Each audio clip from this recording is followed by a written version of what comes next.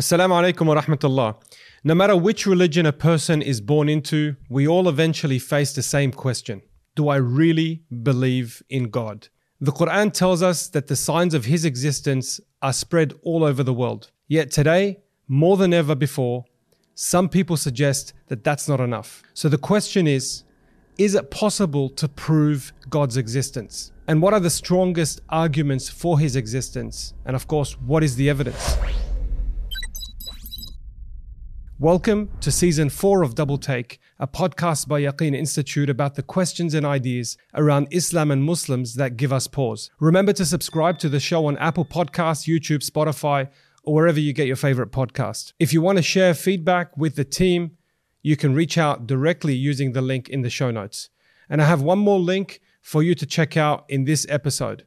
And that is, we're launching a brand new companion newsletter with sneak peeks and extra content. Check out the link in the description. Today, we're discussing the existence of God, and my guest is Sheikh Hamza Karam Ali, founder of Basira Education. Sheikh Hamza earned his bachelor's and master's degrees in computer engineering at the University of Toronto, after which he moved abroad to study the Islamic sciences full-time with traditional scholars in Kuwait, the UAE, and Jordan. He has a bachelor's and master's in Islamic law and legal theory from Jamia Nizamiya in Hyderabad, India. He specializes in developing authentically Muslim responses to atheism.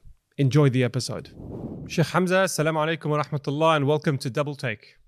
Wa alaikum salam wa rahmatullahi wa barakatuh. Thanks for the welcome. Sheikh, one of my goals for Double Take has always been to better understand the doubts about faith that I've seen around me, including from my friends and my family members. And one of the most challenging topics that comes up in conversations is atheism. And I know people who say that they no longer believe in God, and others who say that they never believed in Him to start with. Many factors contribute to this, like misconceptions about who God is, or bad experiences that they might have had with supposedly religious people. But frankly, Sheikh, sometimes people ask me to prove God's existence, and I can't really say to you that I have a clear, succinct, and easy answer up my sleeve. So inshallah, today, I'd like you to guide me through this. So Sheikh, we're going to start with a very simple question. Prove to me that God exists. Good question. So before we start, I think it's important for us to understand that the conception of God that's out there in the mainstream is not our conception of God. So if you take atheists, for example, they have in their mind, when they say, I don't believe in God, they have a particular idea of God that they don't believe in. They're thinking of a man in the sky, Zeus, Apollo, the flying spaghetti monster. And that comes from a particular historical background. And so all of these arguments that are prevalent in the mainstream, they arose from a Christian context in Western Europe. And then these arguments, they made their way to America. People like Aquinas, people like Descartes, William Paley, others. And they argued for the existence of God that's consonant with the idea that God sent His Son to die a painful death on the cross, and that Son was God. So when we look at the arguments, like the form of the cosmological argument that's prevalent, the form of the ontological argument, even the argument from design that we as Muslims, we engage with when we see theists, Christians engaging with atheists, the idea of God there is not the same as our idea of God. So I think before we go in to answer this question, we need to understand, what do we mean by God? And is the proof that we are using, does it take us to that conclusion? So Muslims, we have a rich tradition of arguments for the existence of God that aren't well known in the tradition that we find ourselves in today. So I think that that's the first step. Okay, I'm going to ask you to explain the different arguments that us as Muslims and then just the general public have about the existence of God. But then if you're saying we need to define God, let's do that now. There are different definitions to God. As Muslims, what do we believe God to be? And what is that Why is that distinct? Like, what makes it distinct compared to others? So Amir ibn Tufayl, he came to the Messenger of Allah sallallahu alayhi wasallam in Mecca, and he said to him, "Ila ma tad'una ya Muhammad." He said, "What do you call us to?" So this is a polytheist. And the Prophet sallallahu alayhi wasallam said, "Ila Allahi azza wa jal." I call you to worship Allah subhanahu wa ta'ala. And then he asked a very interesting question. He said, "Describe him to me. What is he made of? Is he made of gold? Is he made of silver? Is he made of iron?" And then a surah that we all know, Qul Huwa Allahu Ahad, was revealed. So this surah was revealed to correct the conception of God, because the polytheists, they had an idea of God, but it wasn't the right idea of God. So Allah subhanahu wa ta'ala, he said, Qul Huwa Allahu Ahad. The huwa here means, it doesn't mean he. It means that the great matter is that Allah is absolutely one. There's many important things in this surah, but I want to focus on one part of the surah where Allah subhanahu wa ta'ala says, Allahu Samad.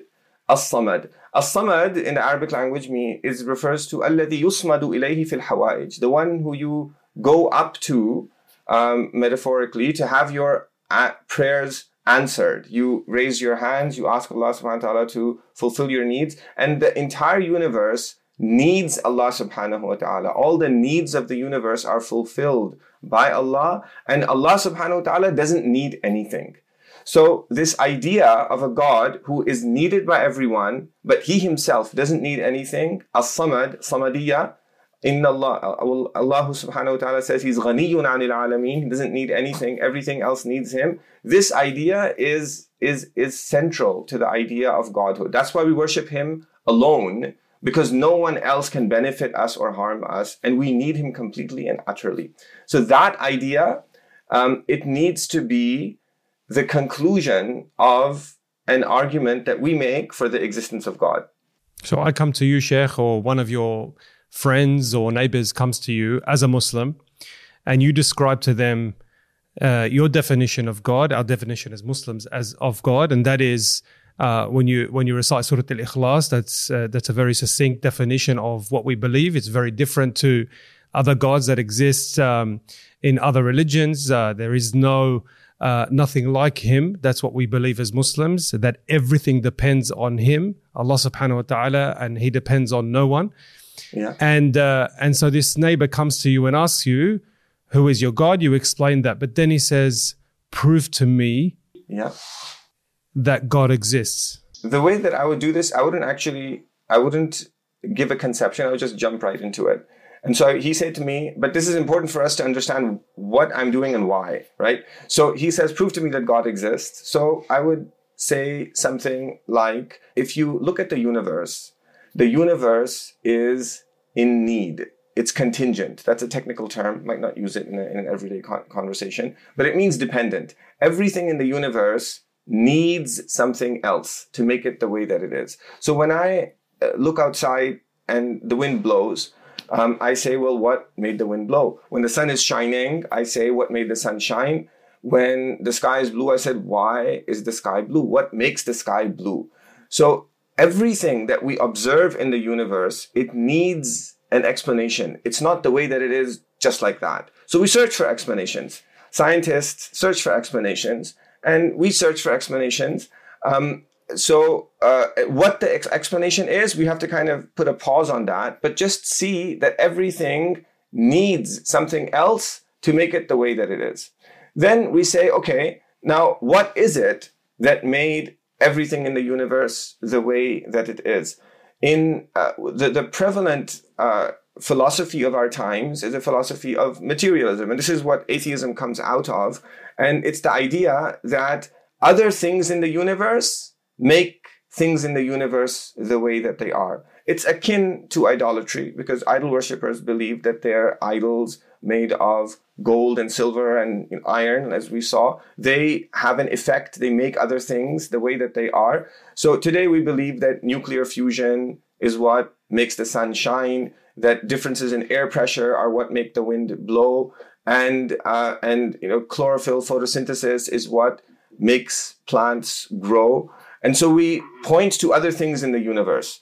So now what we need to do is we need to show that it's not these other things in the universe that are making these things the way that they are, but it's Allah subhanahu wa ta'ala directly, the one on whom they're depending. So we set up, we say that, okay, let's imagine a line of people. There's a person at the front of the line, and he leans on the person behind him.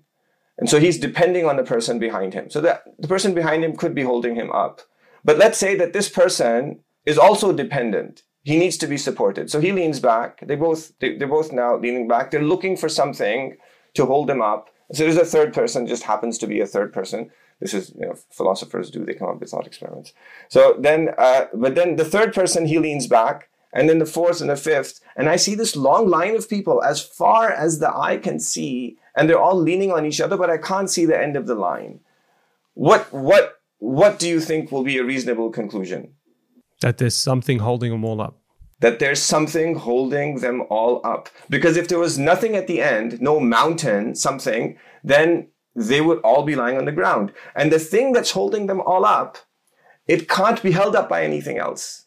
Because when one thing leans on another, and the second thing leans on the third, then the middle thing isn't doing anything. They're both leaning on the third one. So as you pile up things that are leaning, then you're not actually improving the situation. You're making the problem worse. You don't have one thing to explain. You have 2, 3, 4, a million things to explain. So when we look at the universe and we say that something else in the universe made this thing the way that it is, well, then we need to say, well, what made this other thing the way that it is? And we search for another explanation for it. And then we go to something else in the universe. And then we go to something else in the universe. And it's a never-ending process. It's called the progress of science. And it's useful because it does give us insight into the way that the world works. But it reveals that everything is actually depending on someone who doesn't depend on anything. And that's God. The technical term for this is a necessary being. Allah subhanahu wa ta'ala, he says in the Quran, Inna Allah yumsiku samawati wal arda an tazula. Allah subhanahu wa ta'ala, surely Allah subhanahu wa ta'ala, he keeps the heavens and the earth in existence lest they disappear. It's a very common theme in the Quran everywhere. So this is that's how I would explain it. It's called the argument from contingency. Yeah, I've heard it. I mean, I've heard various people mention this, argument as being the strongest argument for God's existence. Me personally, I mean, I listen to it. Alhamdulillah, I believe that there's Allah, and I believe in Surah Al-Ikhlas, and that's enough. I believe in it. Yeah. But if I wanted to poke holes in this argument, just as a simple layman Muslim or an atheist, there could be some holes that you could poke. Number one, go for it. If we're going to use these kind of the analogy that you mentioned, where one person and someone else is holding that person up and vice versa until forever, what's to say that just doesn't continue? What's to say that that's not everlasting? If you're telling me that, the sun is contingent on something else and this planet's contingent and this whole universe is contingent on something, why can't that be an everlasting kind of proposition? If we assume that's true for the sake of argument, then that leads us to a situation where the things in the universe have nothing to depend on. And so when you say that it goes on forever and ever and ever and ever, it never ends, then everything is dependent. It's waiting for something to make it the way that it is, and there's nothing there. So it shouldn't exist. So the fact that the things exist is evidence that there is a being that is holding everything up and making it exist, making it the way that it is. Sheikh Hamza, you're saying to me that this contingency argument is probably the most the powerful, most clear argument for the existence of God. And if I understood you correctly, you're saying everything in the universe is contingent on something, and therefore there must be a necessary being. At the end of all that, there's a necessary being. Not at the end of all that. Not at the end of, but directly there. So this isn't saying that this is. So there's a different kind of argument called the first cause argument, where there's something that activates the next thing, which activates the next thing, which activates the next thing, which gets to us. If you look at the universe in this way, then you get to at something at the end of it all. But what we're saying is, it's not a first cause argument, it's a dependency argument, leaning back argument. And what that reveals is that right now, the one who is running everything is God. Okay, I mean, and I want to speak about that point specifically. So imagine my son or my daughter in a year 10 kind of playground, and throughout 13 years of their life, in their schooling life, they're taught science. And they're taught that with enough time, you could explain anything through science. Right. And let's just say they agree with you. The colleagues, the pupils in the playground agree with my son that, everything is dependent and therefore there must be a necessary being. Yep. There's a big jump to be made from there to agree that there's a necessary being to then agreeing that necessary being is a God. How do I make that jump? So again, so this is actually like the most common objection online you'll find is that you prove the existence of a necessary being. How do you know it's your God, or the God that you worship? And so I think that this argument doesn't take you there. This argument just says that there's a necessary being. Then what is God? God for us, ilah, is the one who's worshipped. Al-ilah huwa al-ma'bud. So there's this idea that this being, it's obligatory on us to worship this being. And he sent the Prophet Muhammad sallallahu alaihi wasallam as his final messenger to call people to worship him. So this now is not an argument for the existence of that being, but it's an argument for the fact that the Prophet Muhammad sallallahu alaihi wasallam is God's genuine messenger, a genuine messenger from that being. And that's a separate argument. So that's Muhammadur Rasulullah. So so what I would say is that to this thing is excellent question. And we can get to another argument. We can go there. But first, I want you to understand that whether or not, whatever the answer to that second argument might be, this idea of the universe depending on a necessary being is something that's a valid conclusion. So, and compelling conclusion. There's also another way to do it. You can actually do a survey of what other religions believe about God. And so you say, okay, well, let's say that there's a necessary being. Let's compare. Let's look at Christianity. Is their idea of God consonant with this argument? It's not, because they believe in a God who died on the cross. Is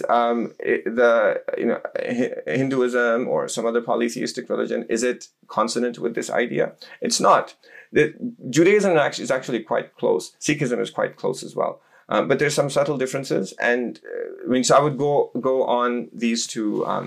These are the two angles that I would take.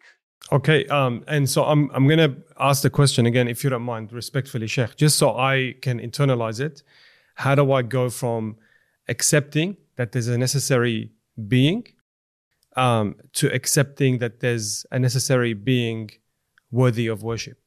So there's two things. There's worthy of worship and obligation to worship. So worthy of worship means that this being deserves, by virtue of who he is, for us to worship him. And what's worship? Worship is that we place all of our needs at his door and that we don't go to anybody else. So this is something that is very clear from this argument, because the one who you would go to fulfill all your needs would be the one who actually fulfills all your needs. So if you go and you ask somebody else, then it's just like you knocking on the wrong door. So he is the one who is needed by everybody, doesn't need everything. Yusmadu ilayhi fil hawaij. So it makes sense that you would actually worship him. That's what worship is. But then has he commanded me to worship him?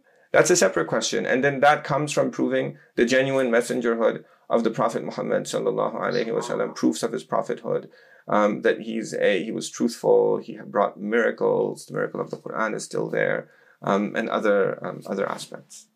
Jazakallah khair. I guess what you're saying to me, Sheikh, is so long as you acknowledge that this necessary being, everything depends on that necessary being, then the logical conclusion is that necessary being, I need that necessary being to exist.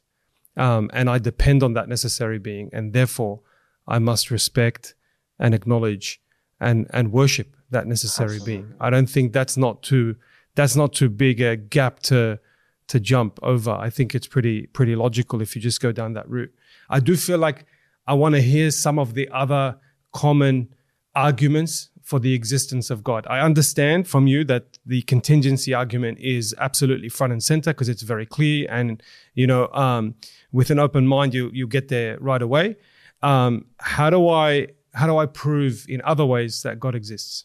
So there's many ways. There's a Christian philosopher called Alvin Plantinga. About 40 years ago, he wrote a paper called 24 or so theistic arguments.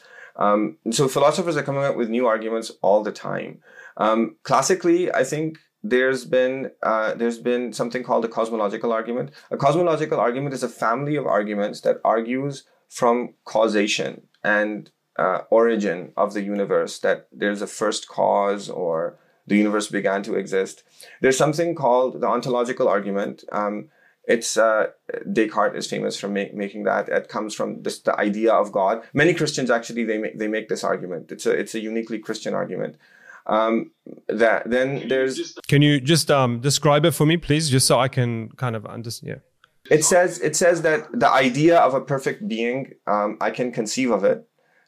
Therefore, that perfect being exists because existence is a perfection, and if he didn't exist, then I wouldn't conceive of it. That's a rough articulation. It's not a good argument. I don't think it's a good argument, but it's there. It's out there. What would you say of the arguments that exist are good arguments, are acceptable arguments in our doctrine?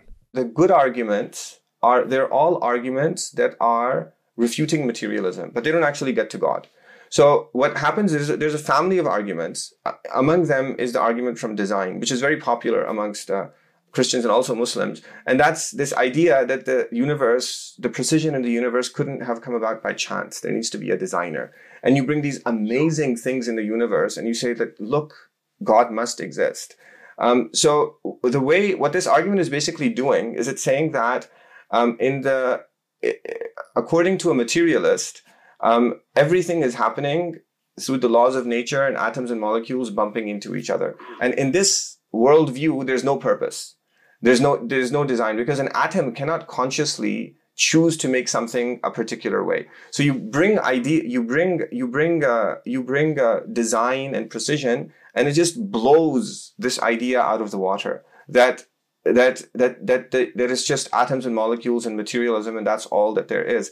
And but it doesn't actually get you to a necessary being. It just says that the prevailing atheist assumptions are false. And there's a number of arguments that are like this. So the moral argument for the existence of God, it falls in the same category. It says that morality is not something that can be explained naturally through the methods of science. So therefore they jump to God exists. But I think that the more precise way to articulate these arguments is to say, therefore, there's something wrong in the prevalent materialistic approach to what we're looking at.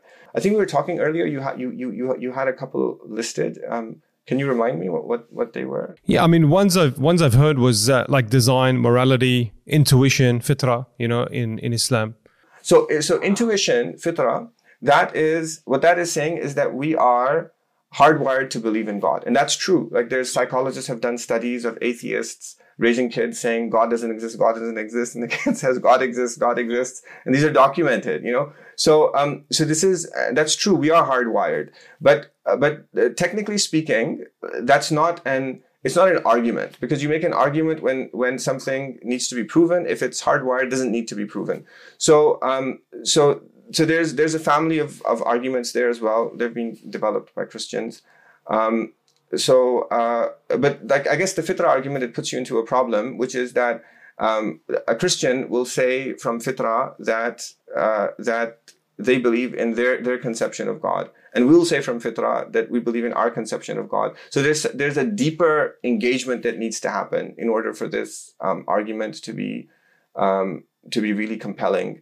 And there's work that can be done, but everything ultimately will I think contingency is something that sheds light and will illuminate and enable us to build on all of these arguments towards a good direction. So there's the fitra thing is, I think it's just that the argument from contingency is so intuitive that you can actually see that it's true in a second. And so when you have and before materialism, this is what people thought. So there's this famous statement of a Bedouin who was asked, how do you know that God exists? And he said that al-atharu yadullu ala al-masir. If you see footprints in the sand, it means there was a traveler there. Wal-ba'ratu tadullu ala al-ba'ir. And if you see a camel dropping, it means a camel passed. In other words, if I see a footprint and I see a camel dropping, this is an effect. There's something that made that effect. And then he said, if you look at the universe, the heavens and the earth, there has to be someone who, they're effects. There has to be someone who made them the way that they are, and that's God. And so and if you go to a 5-year-old, and you say, my son, who made this? Who made the sun? God made the sun. God made the moon. God made the stars. He'll just believe in it, right? He'll believe in it naturally because he's hardwired, but also it's intuitive in the sense that it's a very simple argument. But what the problem now is that we have a pervasive materialism that's coming in through the vehicle of modern science. And so the reason why we need these arguments is to deprogram ourselves. And so that's why they get a little bit more complex. So science is the big thing. And I think that what we also need to do is that there was a question. There's an important thing that you put your finger on, which is that child in the playground who's in science class, and he sees things in one particular way. So and what I'm describing here and what the Quran describes is something that's very different. So we need to also make sense of what science is saying in light of the argument from contingency. Sheikh Hamza, we started this interview by me asking you about how you would prove God exists. You jump straight to the contingency argument, and inshallah, there's still a couple of more questions I have to that. You also mentioned the various other arguments that exist out there. If I understood them correctly, there was an argument on intuition, fitra.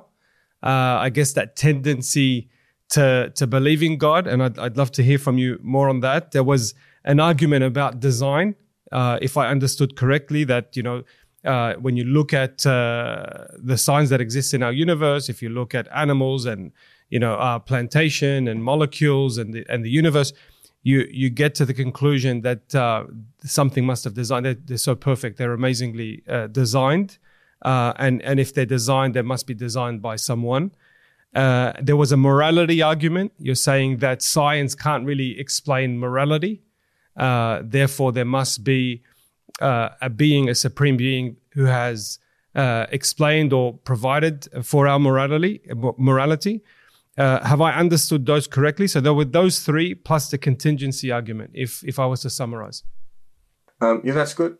That's a good summary. The Kalam cosmological argument is another one, important one. Do you mind just explaining that one more time? Yeah, so the Kalam cosmological argument, it says that the universe began to exist. Everything that begins to exist needs, in the common articulation, it says needs a cause for its existence. I prefer to say needs something to make it exist. Therefore, the universe needs something to make it exist. So historically, Muslims, we had philosophical arguments for the fact that the universe began to exist. And in the modern age, with the discovery of the Big Bang, that's revitalized the argument and sparked a number of conversations amongst philosophers and scientists about the implications of what scientists say about the Big Bang for the existence of God. There's been a trend of atheism associated with the rise of modern science. And this was associated with the idea that the universe has existed forever. Because if the universe has existed forever, then if you don't do contingency, then in the minds of people, it doesn't need anyone to make it exist. So this continued for a while until scientists, they discovered the fact that the universe is expanding. And if the universe is expanding, then if you go back in time, then there needs to be it can't get smaller without end. There needs to be a start point. There's other lines of reasoning as well. And so now if you have, high school students, like there's an age to the universe, right? So if you Google, like, how old is the universe? They'll tell you that the universe has an age. If the universe has an age, it means it has a beginning.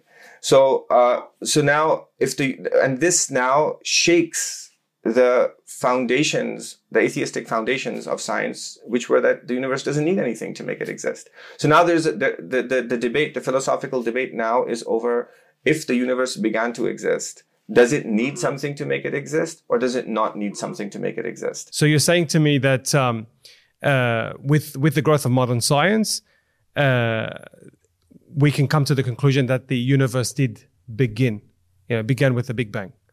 So I'm asking you, in light of that, as a Muslim, how does that lead me to the existence of God? So let's put like Muslim aside, but just anyone, anyone, if the universe began to exist, then it needs something to make it exist. So the Kalam cosmological argument, from my perspective, and from the perspective of theologians who, like Ghazali, who modern philosophers draw on to make this argument, they say that the reason why the universe needs something to make it exist is because it's contingent. So what does contingent mean? It's dependent. So if the universe did not exist and then it began to exist, it means that existence is not intrinsic to it. It means something else needs to make it exist. It couldn't have made itself exist either, because in order to make itself exist, it needs to exist and then make itself exist. But it didn't exist.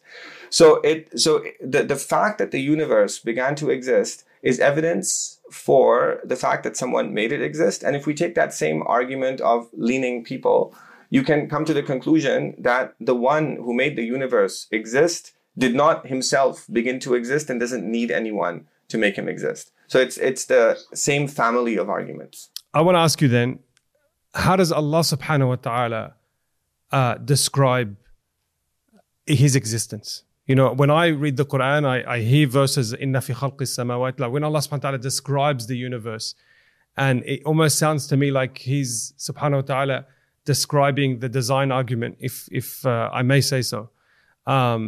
Is that the most common kind of theme in the Quran when it comes to proving the existence of Allah and in our heritage?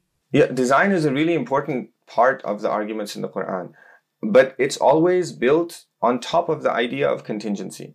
So what you do is you look at the fact that the universe is contingent and it needs something to make it the way that it is, and so there's a necessary being. And then design tells you that this necessary being has wisdom, has knowledge, has power, can do anything.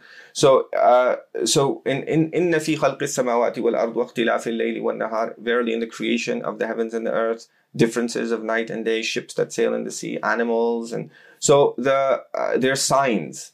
And classical mufassirun like Baydawi, they would say that these signs are, and the commentaries on Baydawi would say that these signs are the contingency of the universe, the fact that the universe began to exist.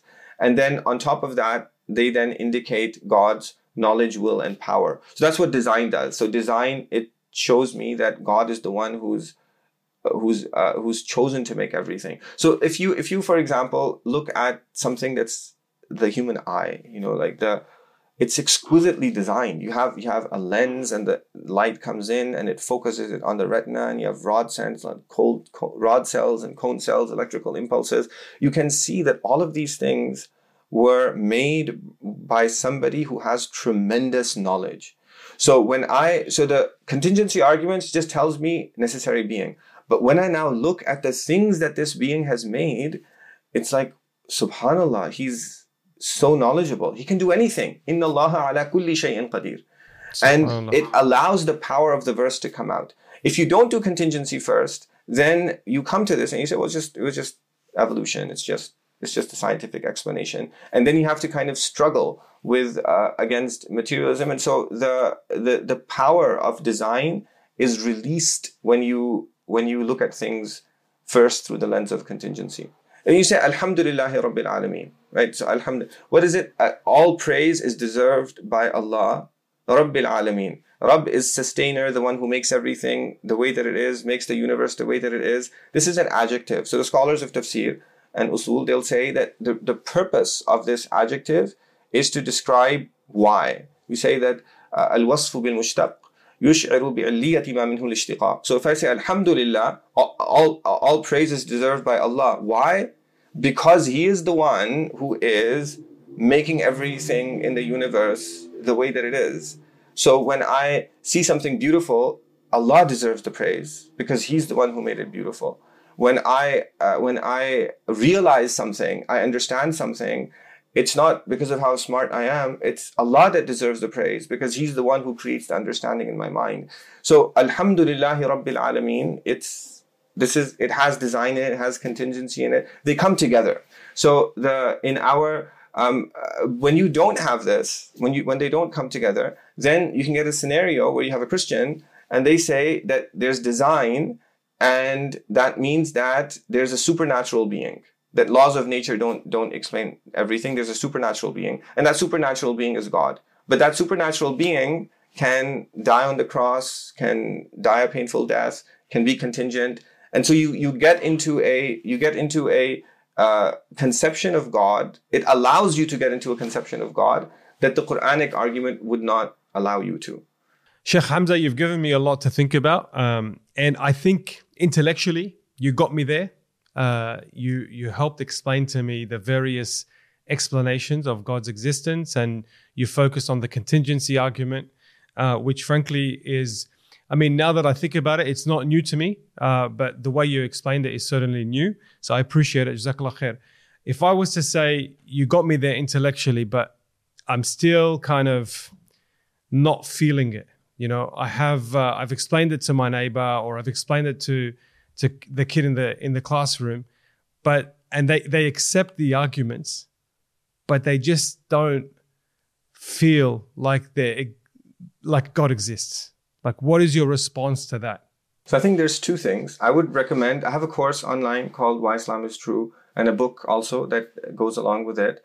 And I walk through these arguments in a lot more detail and explicitly engaging with atheist arguments. And so it's important to deal with the rationalities of this, because when you consider what other people are saying and the Islamic responses to it, and you see response, it helps nurture your faith and conviction. The second thing, I think, is that it's important to understand that this argument is tied with our spirituality. So the Prophet ﷺ, he taught us to remember Allah subhanahu wa ta'ala before we eat, to thank Him after we eat, to remember Him as we put on our clothes, to remember Him as we leave the house, to remember Him as we come back into the house, before using the bathroom, after using the bathroom. And all of these du'as, if we internalize them, if we say them, if we remind ourselves of them, and we remember Allah subhanahu wa ta'ala, if we pray, the prayer, the sujood position is an internalization of our dependence on the one who doesn't need anything. So a healthy lived life of spirituality and remembrance of Allah subhanahu wa ta'ala, recitation of the Quran, in light of the argument from contingency, it deepens it, and it gives you a feeling, iman, that inshallah you can carry through in the rest of your life, and inshallah to the akhirah. May Allah subhanahu wa ta'ala take us all to Jannah. May we all meet there. Ameen. Jazakallah khair. Sheikh, we set this episode up so I can ask you a final question, which is, I don't think I've seen this online at all. And it's really like a 30-second pitch. So if my 9-year-old niece comes to you and says, prove to me that God exists, what is your pitch to that 9-year-old? I'd say, my daughter, if you look at the sun, it needs something to make it shine. And if you look at the wind, it needs something to make it blow. The one who is making these things happen is Allah subhanahu wa ta'ala. If He didn't make it happen, then how are they happening? So to a 9-year-old, that's what I would say. Barakallah feek. Sheikh, Jazakallah khair. We've gone from the existence of God to something much simpler. We're going to ask you a set of rapid fire questions. I'm only giving you a handful of seconds, few seconds to answer each question. Some of them are very easy, but inshallah we'll get to some exciting ones towards the end. So Question number 1. We haven't asked this question in a long time because this is the first time you're on Double Take. So you get this question. Your favorite qari, reciter of the Quran? Minshawi. I accept that. What's the last book that you were reading? Oh man, I should show you. Can I take a video of my desk? Like, yes, please. But can you bring up some books? Bring some books up. Okay, so this is the Ihya Ulumuddin by Imam al-Ghazali on the importance of having a good intention. This is a little book in Arabic about how the Muslims discovered America before Columbus. This here, this is a book about the Muslim judicial system and how concepts like innocent until proven guilty, separation of powers is something that's a uniquely Islamic concept. This is a draft of my Why Islam is True book that I'm working through and editing. MashaAllah, Jazakallah. So I guess I read a lot of this is a seerah of a life of the Prophet ﷺ, 16 volumes with a commentary on it. It's the month which many people say he was born in, so I'm looking through that. So I'm constantly working to solve questions. So I kind of use books all the time. So it's not, I don't kind of sit down and read one book from beginning to end and then another book and then another book. Jazakallah khair. You certainly have the most dynamic answer to that question. Barakallah feek. Hopefully another simple one. What's your dream breakfast? And I know you're living in Turkey, so I have an idea. Pancakes and cream and honey and blueberries. You lived in Canada. If you were to have dinner with one person who's alive, who would it be? And why?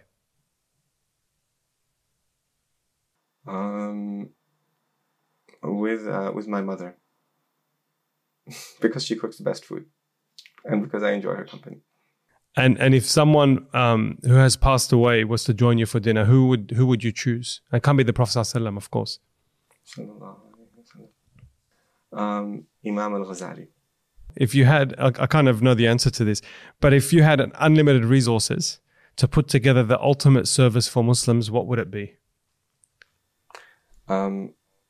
To have a resource where you can show why Islam is true, online, in print, for free to everybody all over the world, that takes the arguments of the Muslim scholars and it articulates them in a modern idiom and engages with modern ideas. I hope I got that in 30 seconds. Sheikh Hamza, Jazakallah khair. Those who are interested in Sheikh Hamza's work, you can see and follow his work at albasiraeducation.org. Barakallah feek, Sheikh, and inshallah we look forward to many other episodes on Double Take. Thank you. Thank you so much.